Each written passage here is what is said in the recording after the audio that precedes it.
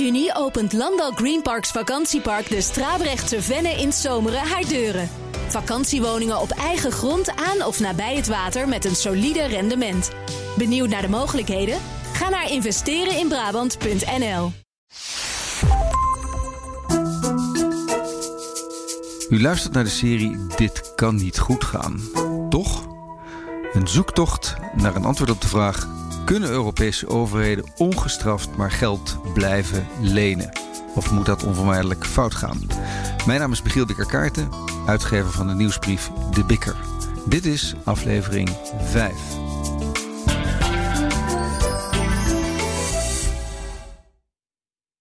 Wij zien dingen pas na afloop.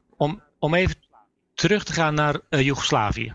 Waar ik vandaan kom is Bosnië-Herzegovina, noordwesten van het land. Wat ik met mijn vader heel vaak deed is, we gingen wandelen in de bergen. En we deden dan op een gegeven moment in het voorjaar van 1992. Dan zitten we ongeveer 700-800 meter hoog. Je zit zo hoog, Kroatië is dan op 15 kilometer afstand. Je hoort op die berg explosies.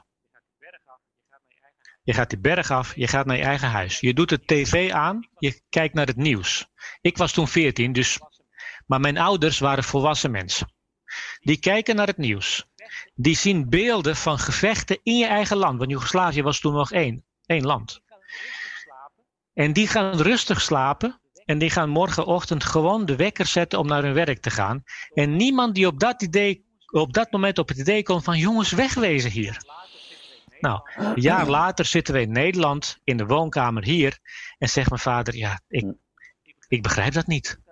Ik begrijp niet waarom ik dat niet heb gedaan. Ik begrijp niet waarom de hele buurt dat niet heeft gedaan. Pas later zie je de tekenen die eigenlijk de hele tijd voor je neus waren. Zo zijn wij mensen. We zien het pas achteraf. We weten niet wat uiteindelijk het laatste duwtje is. We weten niet wat voor emoties er ontstaan. We weten het gewoon niet. We kunnen wel een paar dingen nu constateren. We weten dat de Europese landen veel schulden hebben opgebouwd en daar voorlopig niet klaar mee zijn. We weten dat de economie ooit, niemand weet wanneer, weer zal herstellen en dan zal gaan groeien. We weten dat al het extra geld dat overheden in de economie hebben geduwd ooit tot inflatie gaat leiden. Het zijn rare tijden, maar toch, ooit komt er inflatie. Die vernietigt waarde, die vernietigt spaargeld en pensioenen. En die kun je alleen afremmen door de rente te verhogen. Gelukkig hoeft dat voorlopig niet. We zijn tot onze eigen verbazing erachter gekomen dat die inflatie op zijn vroegst over een jaar of 5 een probleem wordt.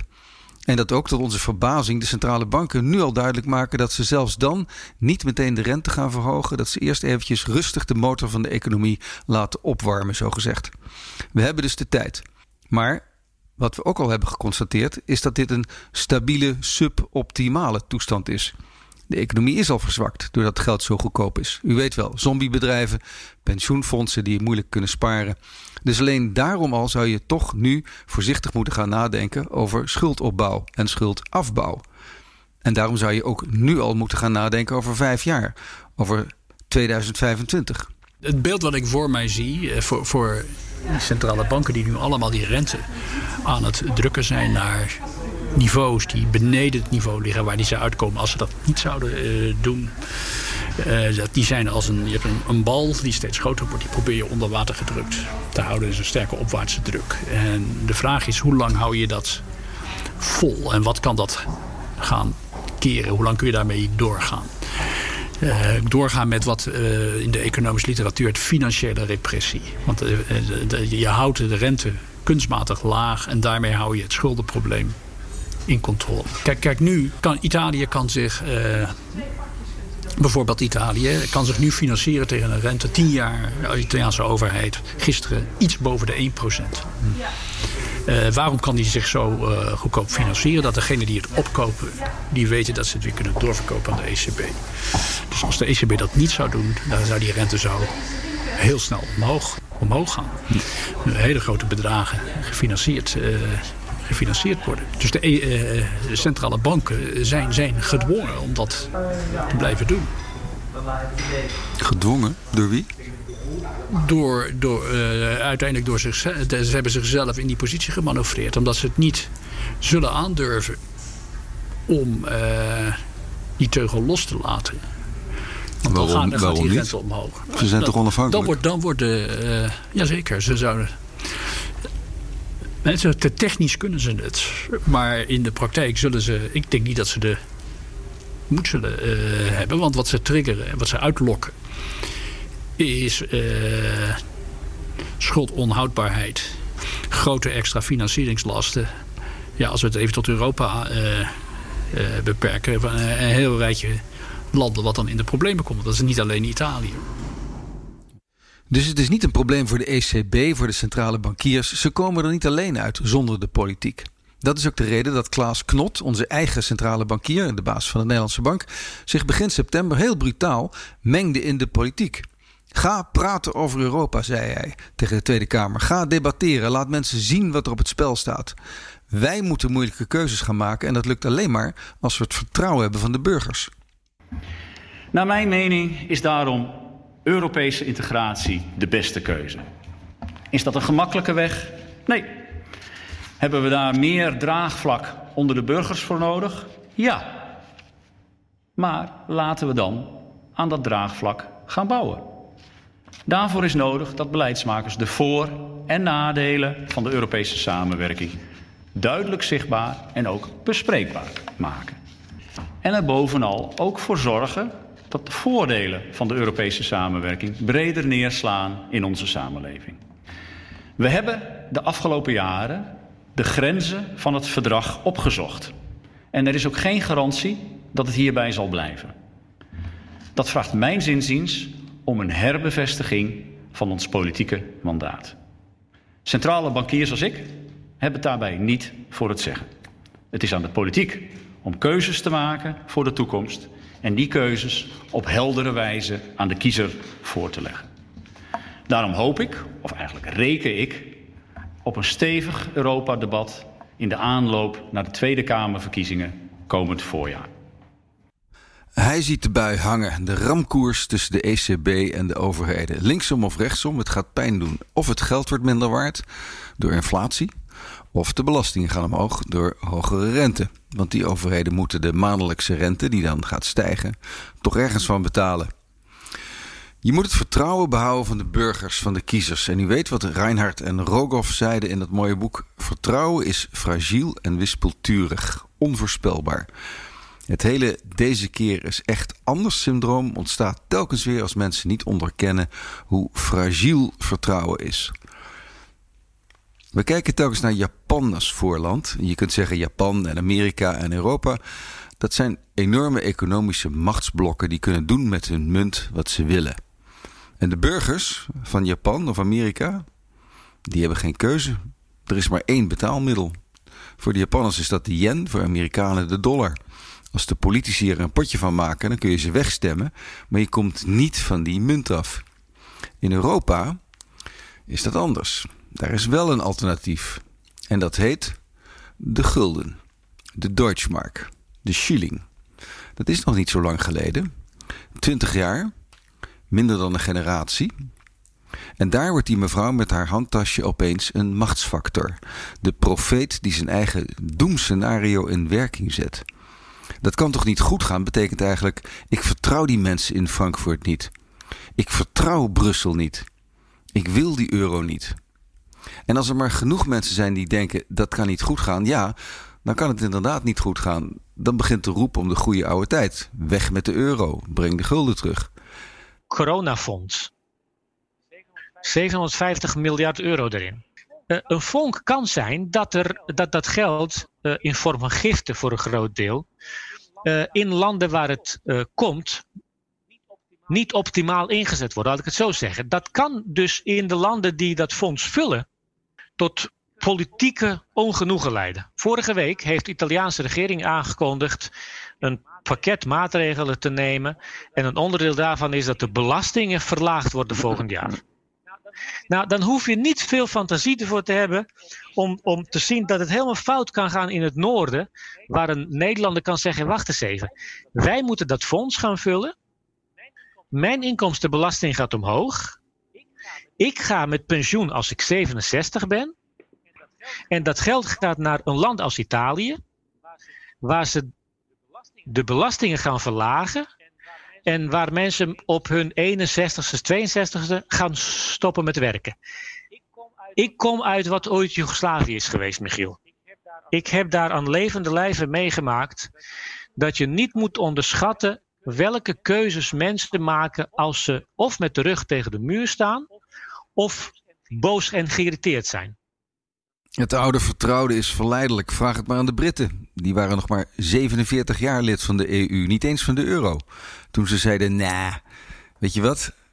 Laat me zitten. We gaan liever terug naar vroeger. Vroeger, toen alles beter was. Als je zo zit weg te dromen, dan kun je ook andere interessante dingen zien gebeuren. Bijvoorbeeld, we praten altijd over die enorme schulden van Italië. Maar die schuld is een staatsschuld, opgebouwd door generaties van incompetente politici. De Italiaanse burgers zijn heel vermogend. De publieke sector heeft een grote schuld, meer dan het bruto nationaal product. Maar de privésector in Italië heeft een spaaroverschot. En 3/4 van de Italianen is eigenaar van zijn eigen woning. En dat zonder die enorme hypotheken die Nederlandse huizenbezitters hebben. Dus je ziet hoe die Italiaanse burgers tegenover hun eigen staat zouden kunnen komen te staan. Burgers tegen inflatie en voor hogere rente. De staat voor inflatie en tegen een renteverhoging. Burgeroorlog in Italië. Nou, mooi. Er zijn nu al voldoende mensen die zeggen, ja prima, dat is de kant die we op moeten. Weg met die euro. Dus die zullen hier afhaken als ze dat niet al veel eerder hebben gedaan. Ik ben van de andere school. Ik denk dat de EU ons onmetelijk veel goeds heeft gebracht. Klaas Knot had een heel mooi doeltreffend beeld aan het begin van zijn toespraak. De H.J. Schoo-lezing. Na de Tweede Wereldoorlog, tussen 1945 en 1967, emigreerden 500.000 mensen uit Nederland. 5% van de hele bevolking. En emigreren is niet niks. Hè? Je verkoopt je huis, alles. Je neemt je kinderen mee. Je koopt dure kaarten voor een schip naar een totaal onbekende wereld. Er was geen internet, geen Google Maps. Je kon je niet voorbereiden. Het was een stap in het donker. Hoe wanhopig moet je zijn voordat je zo'n stap zet? 500.000 mensen zagen het niet meer zitten. De wederopbouw van Nederland na de Tweede Wereldoorlog leek een hopeloze lijdensweg. En kijk nu eens. Minder dan 100 jaar later, 75 jaar later, een oogwenk in de geschiedenis. Wat een welvaart. En wat een baken van democratie en beschaving voor de hele wereld. Dus ik denk het beste is om te voorkomen dat je in burgeroorlogen terechtkomt. Dat kan, want waarom was hogere rente nou ook alweer een probleem? Oh ja, door die grote staatsschulden. Niet waar? Dus als je nou die schulden zou verminderen, liefst voordat de rente omhoog gaat, dan wordt die schuld minder zwaar te dragen. Moet dat nou echt? Moeten we nou echt die schulden terugbrengen? In Japan lukt het toch ook al 20 jaar? Het hoeft toch niet fout te gaan? Nou, nog 1 keer dan. De laatste keer. Ja, misschien kan dat. Het zou zomaar kunnen dat je een heleboel geld creëert en dat er nooit inflatie volgt. Alles kan. Op dit punt wil ik Lex Hoogduin aan het woord laten, maar ik moet eerst iets opbiechten. Een beetje gênant. Ik had met hem afgesproken in een hotel in het Gooi op een mooie zomerochtend. En ik dacht, we kunnen best in de tuin gaan zitten. Dat is mooi geluid altijd. En misschien krijgen we wel wat vogeltjes die op de achtergrond gaan kwinkeleren. Maar naarmate ons gesprek vorderde, werd het steeds voller op dat terras. En tot overmaat van ramp zag ik vanuit mijn ooghoek de tuinman arriveren. En die pakte zijn heggeschaar. Dus dat is wat u hoort al na een paar seconden. En dan heb je twee scholen onderweg. Eén school die zegt dat komt door allerlei structurele ontwikkelingen. Dat komt door de vergrijzing. Ja, dan wordt er heel veel gespaard. En dat drukt de rente. En die rente blijft altijd laag. En maak je geen zorgen over die Italiaanse schuld. Maak je eigenlijk geen zorgen over enige schuld. Er is eigenlijk te weinig schuld. Want de overheid kan gratis lenen. Sterker nog, de Nederlandse overheid krijgt zelfs geld toe.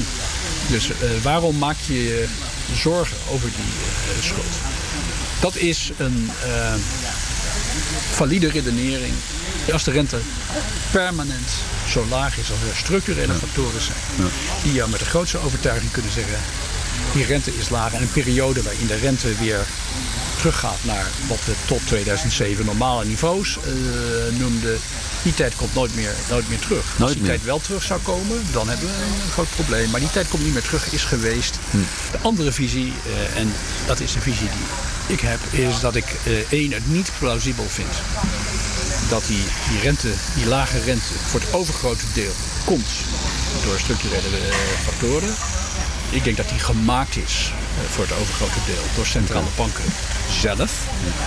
En dat je absoluut niet kunt uitsluiten, dat het onverantwoord is om uit te sluiten dat die ooit weer terug zou gaan naar normale niveaus. Sterker nog, op dit moment, en dan moet ik toch weer de pandemie noemen, als je ziet hoeveel overheden lenen nu om die pandemie op te vangen, dat is 17.000 miljard.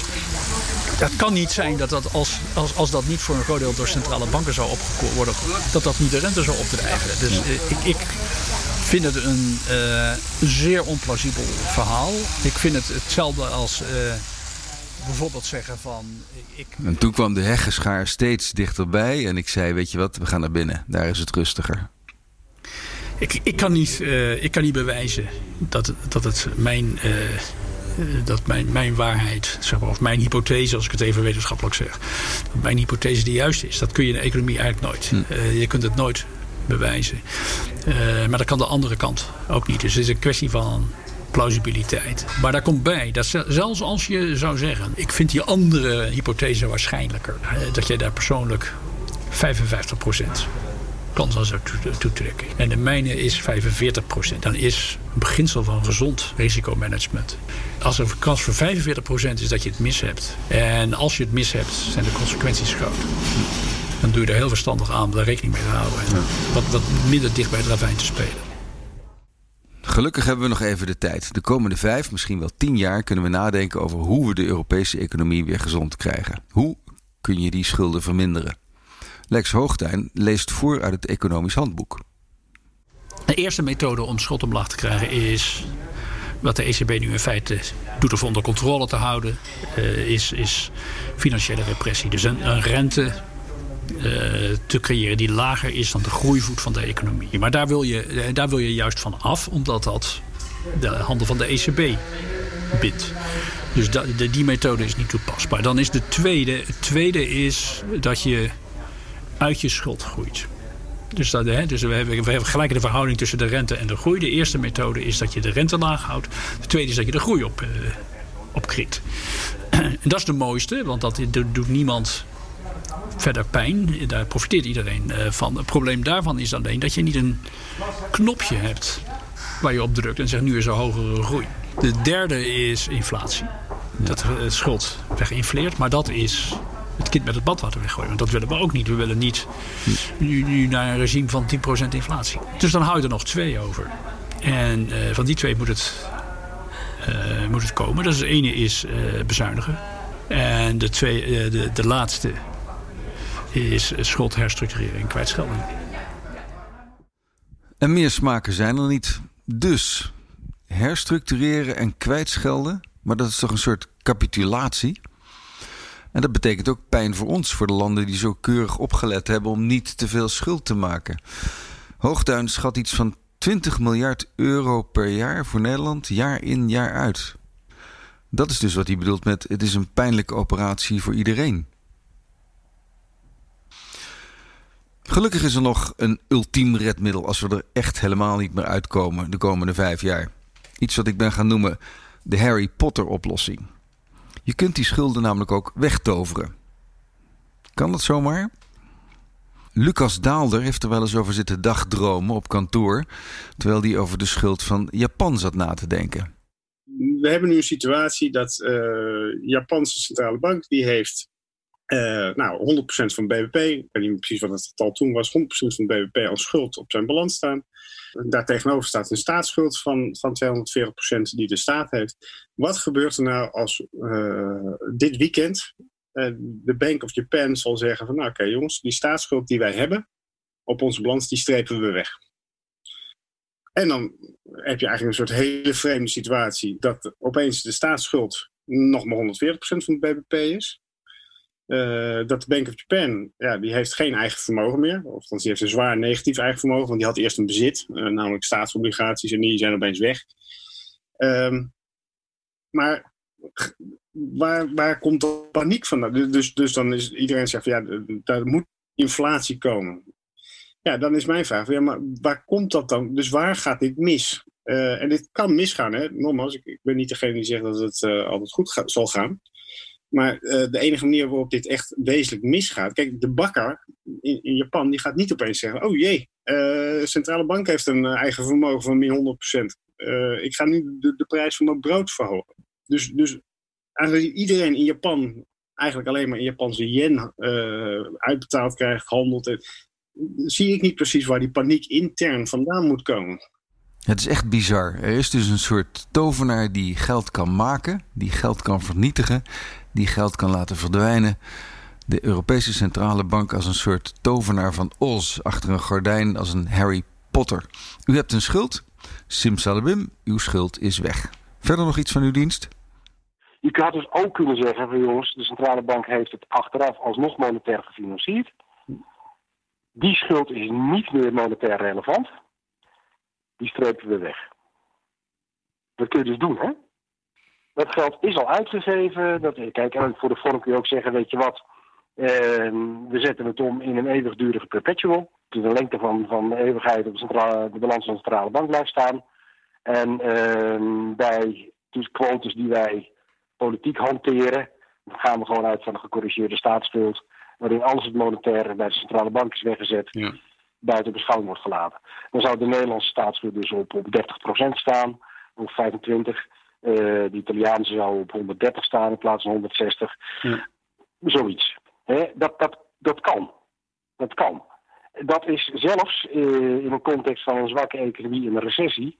zou zelfs verantwoord kunnen zijn. Als je met z'n allen harde afspraken zou kunnen maken van jongens, dit is het beleid wat we gaan voeren. Iedereen tekent ervoor. Iedereen houdt zich eraan. En eenmalig doen we een grote reset in die staatsschuldquotes. Dat kan. Dan kijken we in het verleden zijn er gekke dingen gebeurd. Hè? We zijn een beetje vergeten, maar de Nederlandse bank is ook failliet gegaan. Heb je dat gelezen in mijn boek? Dat boek, wacht even. Ja. Oh ja. Bladzijde 83. Zo leed de Nederlandse bank in 1931 een gevoelig verlies toen het Verenigd Koninkrijk de gouden standaard verliet. Nederland hield namelijk een aanzienlijke portefeuille in Britse ponden aan, in een rotsvast vertrouwen dat de Britten de gouden standaard nooit zouden verlaten. Het verlies van 30 miljoen gulden dat optrad als gevolg van die Britse stap kostte DNB 1,5 keer haar hele eigen vermogen en de toenmalige president van DNB, meester G. Vissering, zijn baan. Nou ja, de wereld draait gewoon door. De centrale banken zijn de enige instellingen die gewoon altijd door kunnen draaien met een negatief eigen vermogen. Dus het heeft de krantbouwers gehaald. De president ging met ziekteverlof. Die was ook wat gestrest. En dat heeft een paar jaar. Zo'n paar jaar heeft men het gewoon het verlies gecompenseerd vanuit de lopende winst. En toen DNB zelf van de gouden standaard afging in 1936. Ja, toen klapte de gulden natuurlijk in elkaar ten opzichte van goud. Nou ja, DNB had toch wel een aardige pluk goud. Dat werd dus in gulden snel opeens veel waard. En opeens is DNB weer zo'n fabele centrale bank. Leuk, hè? Ja, heel leuk. Centrale banken zijn hele gekke vehikels. Ik had beloofd, er komt een antwoord op de vraag, dit kan niet goed gaan. Toch? We hebben een aantal antwoorden gevonden. Het eerste antwoord is ja, het gaat nu al niet goed. De toenemende schuld tast je economie nu al aan. Je bedrijfsleven is verzwakt door zombiebedrijven. Je pensioenen worden aangetast omdat het rendement op beleggingen zo laag is. Overheden worden een steeds grotere last voor de private sector. Schuld is een sluipend gevaar. Het is er nu al. Kan het nog erger niet goed gaan? Ja, dat kan en het kan ook niet. Maar wat is je kansberekening en hoe bereid je je daarop voor? We kunnen erop gokken dat we net als Japan tientallen jaren zonder inflatie kunnen leven. Misschien wel voor eeuwig. Maar er zijn twee verschillen tussen Japan en Europa. Japan komt van veel verder. Die hebben echte deflatie meegemaakt en veel grotere waardevernietiging dan wij. Onthoud, de Japanse beurs ging van 40 naar 8. Onroerend goedprijzen daalden 17 jaar op rij. Zo erg hebben wij het in Europa niet gehad. En het andere verschil is dat Japan 1 munt heeft en er geen alternatief is. Wij hebben de euro en onze oude munten liggen nog vers in het geheugen. Schuld moet voortdurend worden geherfinancierd. Dat gaat vrolijk en pijnloos zolang de rente 0 is. Maar als ooit de rente weer stijgt boven 0, dan gaat het pijn doen. Dat gebeurt echter veel later dan ik zelf voor mogelijk had gehouden toen ik begon met dit onderzoek. 4, 5 jaar en misschien wel 10 jaar voordat de ECB besluit om de inflatie aan te pakken met een renteverhoging. Misschien dat de Europese politici de komende 5 tot 10 jaar vriend en vijand verbazen en de komende jaren gebruiken om een verstandige overgangsstrategie te bedenken. Misschien ontploft de hele eurozone lang voor dat moment. En als alles misdreigt te gaan, dan heeft de ECB nog altijd de Harry Potter kaart om te spelen. Eenmalige kwijtschelding van de schulden. Simsalabim. Want corona of zoiets. Wie weet.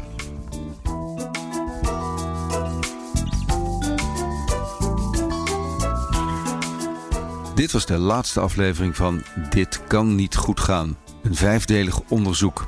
Commentaar, kritiek, advies, debat is welkom. Mail naar debikkernieuwsbrief@gmail.com. Een bikker met CK.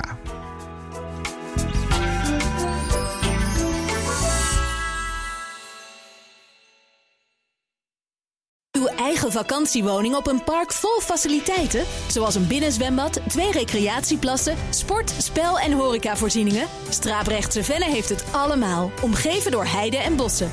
Lees meer op Brabantisprachtig.nl.